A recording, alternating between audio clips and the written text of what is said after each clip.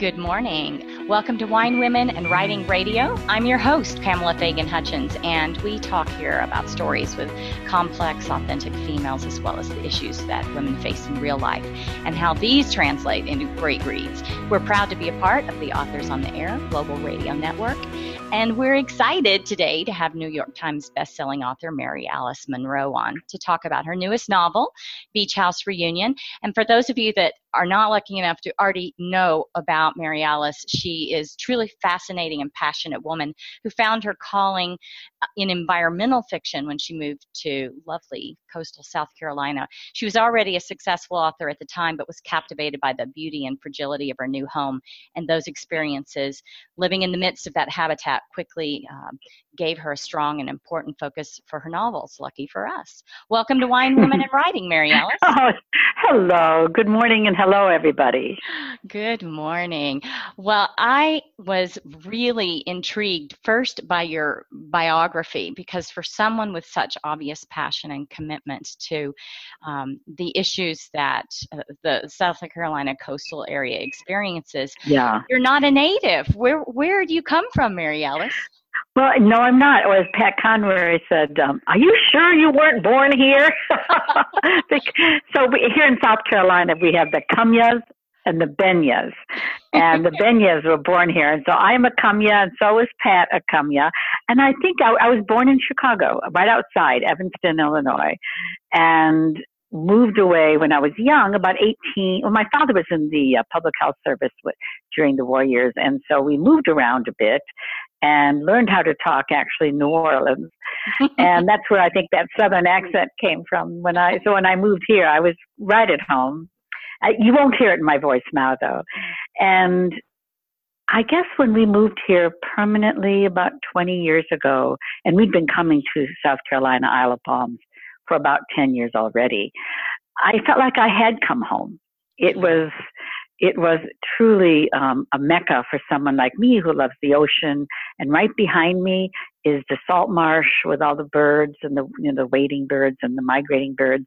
And then not far away are the mountains. So it's perfect. And I love it here, but I think because I wasn't born here and I came from Washington, D.C., when my husband was at the NIH for 12 years, I saw such destruction of land and habitat for growth over a 10-year period that when I moved here, I saw the fragility and I thought this could disappear if we don't raise awareness of all the threats. And we've been fighting ever since. We're our own worst enemies, aren't we? Well, when it comes to landscape, I think we as a species can be very arrogant and without, thinking we're the top of the heap, rather than the new thinking is that we're part of the whole picture. And It's really a much more pleasurable place to be. Absolutely. And there's nothing worse than going to a gorgeous ecosystem with creatures that have been there without our interference for millenniums and seeing beer cans and tire tracks. And I'm currently in Wyoming, and the national forest here, the things that people do just so casually, as you said, so casually and arrogantly about not preserving and not treasuring what we have, because it's heartbreaking. So you then wove this beautiful landscape into your books, and congratulations, by the way, on Beach House Reunion. Thank you. I enjoyed it so much. And it's one of I loved it too. This book, I had a lot to say. Yeah. And I have some questions, because I was very fascinated by a few of the female characters' journeys. And I also was wanting you to just kind of tell everybody a little bit about it first. What caused you to pick this story to write at this stage in the Rutledge family saga? Well, for those who haven't read the series, this book was not written that you have to read. This book or the whole series wasn't written where you have to read each book in order. You can pick up Beach House Reunion and read it as a standalone novel. And that's my craft. As an author, I don't expect everyone to have read all my books. So I like to create one story with the heroines coming in and the story question, and let the reader feel a full beginning, middle, and an end. And then if they finish it and they like it, they can go back, like Star Wars, you go back. Or if you've read all the books, though, and I have a lot of readers who've read them, or a lot of people who just recently saw the Hallmark Hall of Fame movie, The Beach House. They fell in love with the film and the people, and they're starting to read from fresh. So it doesn't matter because each book is written as a standalone. But that said, I do have a historic family, the Rutledges of Charleston. And they have a beach house on Isle of Palms. And it's typical for families in Charleston for generations to live in the city and have a beach house, either here or Sullivan's Island. And this family has moved forward from the first book. Every few years, I would write it again when I had something more I wanted to say, like the founding of the Sea Turtle Hospital or the shorebirds, or just to bring in, as I brought in an issue that was important to me as a conservationist, I studied it, but the story revolved around the family. And so every few years, over the course of, now we're at 13 years from the first to this one, you've seen all the characters change, their lives evolve, and the young children become adults in this book. So it's been a real joy to write. And I think now my fans really are committed to this family, like they're real people. And frankly, in my head, they are real people. So when I wrote this book, actually, let's start the last one. Last summer, I wrote Beach House for Rent. Yes. And in that book, it was quite emotional. And I didn't plan on writing another book for a couple of years because I have a lot of other stories I want to write. And my fans wrote in droves and said, please don't make us wait 2 more years because something really important happened in Beach House for Rent. Please, won't you move forward right away? And I understood, but I felt I owed it to them to not make them wait. So the idea, they were giving me lots of ideas too. They're writing, here's what we want you to do. And I'm, that's actually a really good idea. It was the first time that's ever happened. And because they're so invested in the characters. Yes. And so I did realize that with the word reunion being the key, and 13, 15 years passing from the Beach House, the first book, to this one, that these characters and the story arc of some of them took 5 books to tell for them to mature. So this is a story of this family reunion where the primary heroine, Kara, comes home and back at the beach house. And a lot of families across the country have reunions in a beach house or a mountain house in Wyoming, wherever they gather. And when families gather, there are always those, bad, destructive patterns that emerge or hurts that bubble up. And sometimes people don't accept the individual for the grown-up that they are. They still see them as they remember them in the nursery. So when you all get together in close confines, a lot bubbles up. Yes. And 2 things happen. Anger can bubble up, but with love, and I wanted to show this, with love and understand, compassion, and really support for one another, you can destroy the patterns that break a family. Just destroy them and recreate new bonds. So then when you all go home, you go home thinking, I really want to see that person again. I'm so happy we got together, rather than go home with anger. And I wanted to show that these bonds of family are forever. And that's, to me, that's why I loved this book. I really did. And, when you go home and you have that compassion and that forgiveness and destroy those, like you're saying, those negative patterns, you forget the bad stuff and you just love. And isn't that right? Yes. I felt that in this book. I thought it was just beautiful. And I tell you, I want to talk about just almost everything you said, and we don't have 3 days to do it, but I will ask you this. So with Kara, and obviously Kara was emerging from a place of pain. Yes.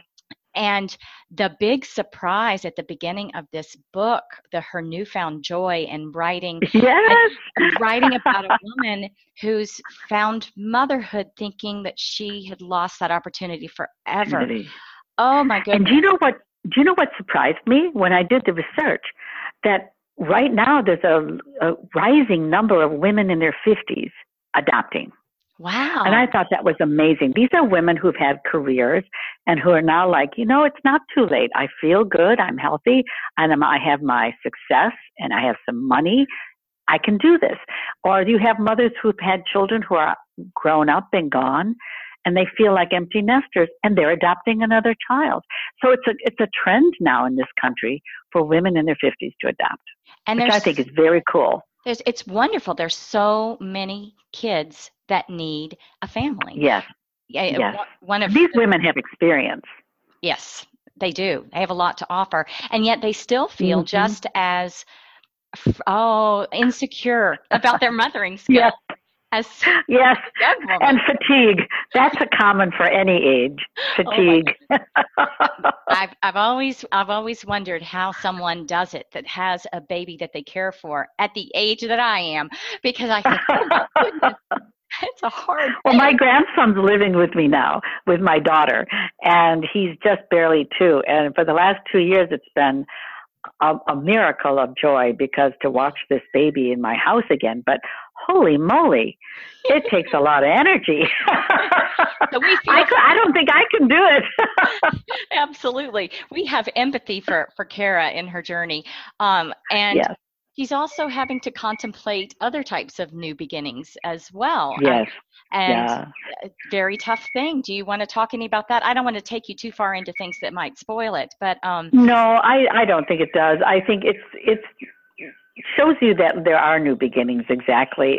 For each character. For Kara, she comes home with a child, but she also have to let go of the pains of the past and love after love. Is there love after love? And this is a big question for a lot of people through divorce or widowhood. Is it possible that I can feel this again? And she had some lessons to learn about what she had to let go of in terms of expectations. And so I think the ending for me with the release of a sea turtle, and that came full circle. The whole season, from the turtles coming in and laying the eggs, and then the nesting, and then the injured turtles coming through and release. That's a cycle of life, and that is what the parallel was for Kara. The cycle of life. There's good and bad, but it still continues in and out like the ocean. And I think readers, if they feel that, will feel inspired. Oh, it was very, very inspiring. And the turtle's name is Big Girl, which I love. Big Girl, which is, that's actually based on a true story, and I won't tell the readers everything, of the first turtle that we had. And I wrote a book about it. That was the swimming lessons book in the series. It's when we founded the Sea Turtle Hospital with the first turtle. But the first turtle we had, who I named Big Girl in my novel, we called Stinky. I didn't think I wanted to name it. We gave it the name Stinky. Not a very poetic name, but she came back. But probably very fitting. Well, she came back. Wonderful. Well, I loved the name Big Girl because I thought that was fitting in some ways too. Don't you think so? I do too. There is some symbolism there. But then you also had the younger generation coming in this book, and Linda. Right. And I thought that was beautiful for her to become an adult and become a turtle lady herself and find herself. And find purpose again. Yes, this is a lot of kids, when they graduate from college, they're supposed to know what they want to be when they grow up. And they're not getting the jobs they want. They're sort of out there going, what do I do now? And they lose themselves. And I felt her coming home and remembering her passions, remembering who she is inside and what her real goals are was critical. And then, of course, the young man who in the first book, he was 6, now he's 18. Cooper represents a really wonderful young man of means, graduating from high school, who gets caught in an epidemic in this country, the opiate drug epidemic. And it happens to all families of all economic grades. So it's not, it's across the country, and it's a real problem. So I wanted to raise that for our readers. and to raise it with the ability, giving them the ability, the families that read your books, to face it with less shame, because it's not shameful, it's an addiction. It is not, yes. And it's yes, it is an addiction. And I felt the more, it's one of the lessons I learned from Pat Conroy, who wrote about families and their ailments a lot, is that you say it out loud, and you champion it to prevent shame, because it happens in all families. Absolutely. And you had me at Pat Conroy. I miss him so much. Oh, everyone does. Everyone does. Yeah. So I also just think that the timing of getting to talk to you so soon after the success of the Beach House on Hall of Fame, I want to hear how that went for you. Was it fun? Oh my goodness, to see my words come alive in such a beautiful way is surreal. Plus, the whole story of how Andie MacDowell and I met. I don't know if you heard that story. She's talked about it. It was when I wrote The Beach House in 2000. I had pictures of Andie MacDowell up in my room, because I often do that. I pick an actress or an actor to be in my head, the character I'm writing, so I can have the visual. And so she was Kara. And so fast forward 15, 16 years, and I'm coming home on a book tour from Atlanta to Charleston, and who's on that little puddle jumper but Andie MacDowell? You're kidding. And I sat behind her, and my heart was going pitter-patter, because I wanted to say hello to her, but I didn't want to be that author who bothers me. Hi. So I decided in my mind that I wasn't going to say anything, because it was 11 o'clock at night. And I get out, and how you stand beside the plane to wait for your luggage to be delivered, and she stood next to me, and I thought, okay, this is my moment. So I introduced myself, and I told her about how she was inspiring to me for The Beach House. And she was so kind, which is so true to nature for this woman. And she asked me the name of the book, and she pulled out a piece of paper and wrote it down. And I was pretty impressed. And I said, thank you very much, grabbed my luggage and walked off. And as I walked out through the airport, I saw in the bookstore at the airport a huge poster of my current book and all my backlist. And I'm like, thank you, Jesus. Timing is everything. And she later said she walked out of the airport, and she saw the poster and looked at her little list, and she went in and bought the book. She read it and bought it. And so she championed this book to be a film, and she wanted it to be a Hallmark Hall of Fame, because that has the reputation and the quality associated with it. Because the story is very deep, and she didn't want it trivialized. And Hallmark did a wonderful job, and I am particularly thrilled with the actors. I thought Minka Kelly was a great Kara, because Andie MacDowell now chose years later to play the role of Lovey, and she played it with great restraint, and because it was a woman who was ill. And this big surprise for me was Chad Michael Murray, who just stole the show as Brett. He is Brett in my mind. He was such a Low Country boy. And I think the whole production really shone also because they brought awareness to sea turtles. Yeah. It was beautifully done, and I feel that even the people who have not read my books will still become aware of the beauty of the sea turtles through the film. So it was quite wonderful. I saw some comments on Facebook on a post about the movie where people were talking about the sea turtle awareness. That they literally were saying, thank you, because I didn't realize the plight that they had, and I thought that was super cool. Isn't that wonderful? That transcends everything I do. That's sort of the why of my writing.